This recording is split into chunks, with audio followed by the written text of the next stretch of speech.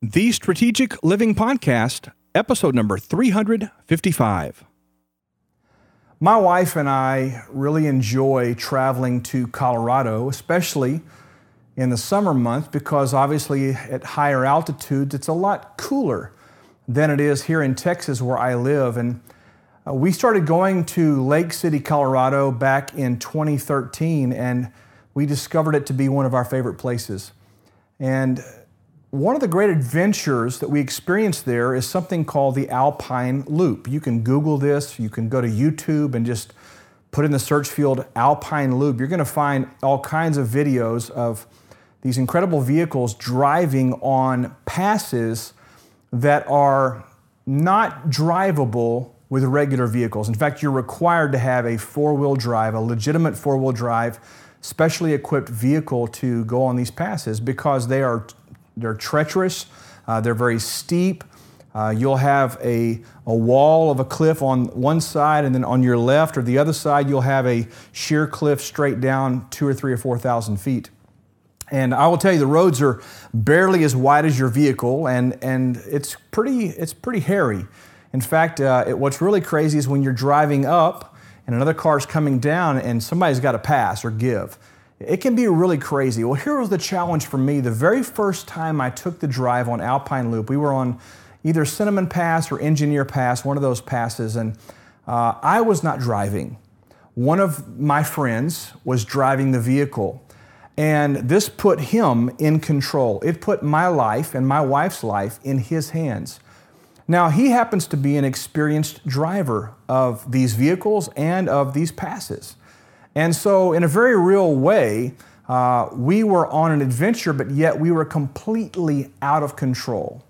Now for me, that's tough because if I'm at the wheel, I feel a lot more secure. If I have some sense of control of where I'm going and how I'm getting there, I feel a little more secure and a little more stable. But in this case, in order to experience a mountain peak that I had never experienced before, in order to see some of the most majestic, incredible, just magnanimous views that I've ever seen in my life, I had to put my trust and my confidence and my faith in something outside of myself in order to experience this adventure.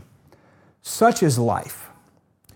We have the opportunity to accomplish great things, to do great things, to experience incredible things, to make significant contributions to mankind, to have high impact, to have high results, and all those things. Well, it's a big adventure because we don't necessarily know where we're going. We don't always know how we're going to get there.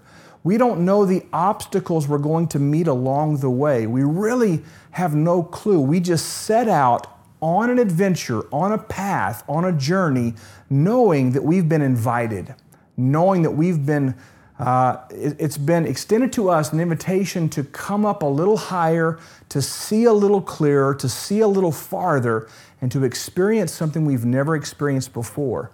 I'm going to tell you today that real adventure requires real faith.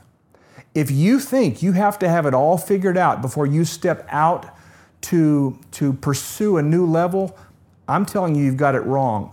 Faith is the substance of things we hope for, and it is the tangible evidence of things we cannot physically with our eyes see. So in other words, you have to believe in something you can't see. You have to rest in the evidence that what you've been invited into is very tangible, very real, even though you've not touched it yet. And you've got to go out there and you've got to go get it.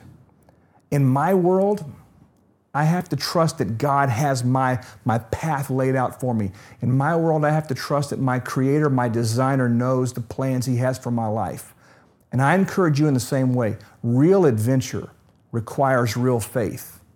Don't be an engineer type of a thinker. Don't think you've got to have it all figured out. Just say yes to the adventure.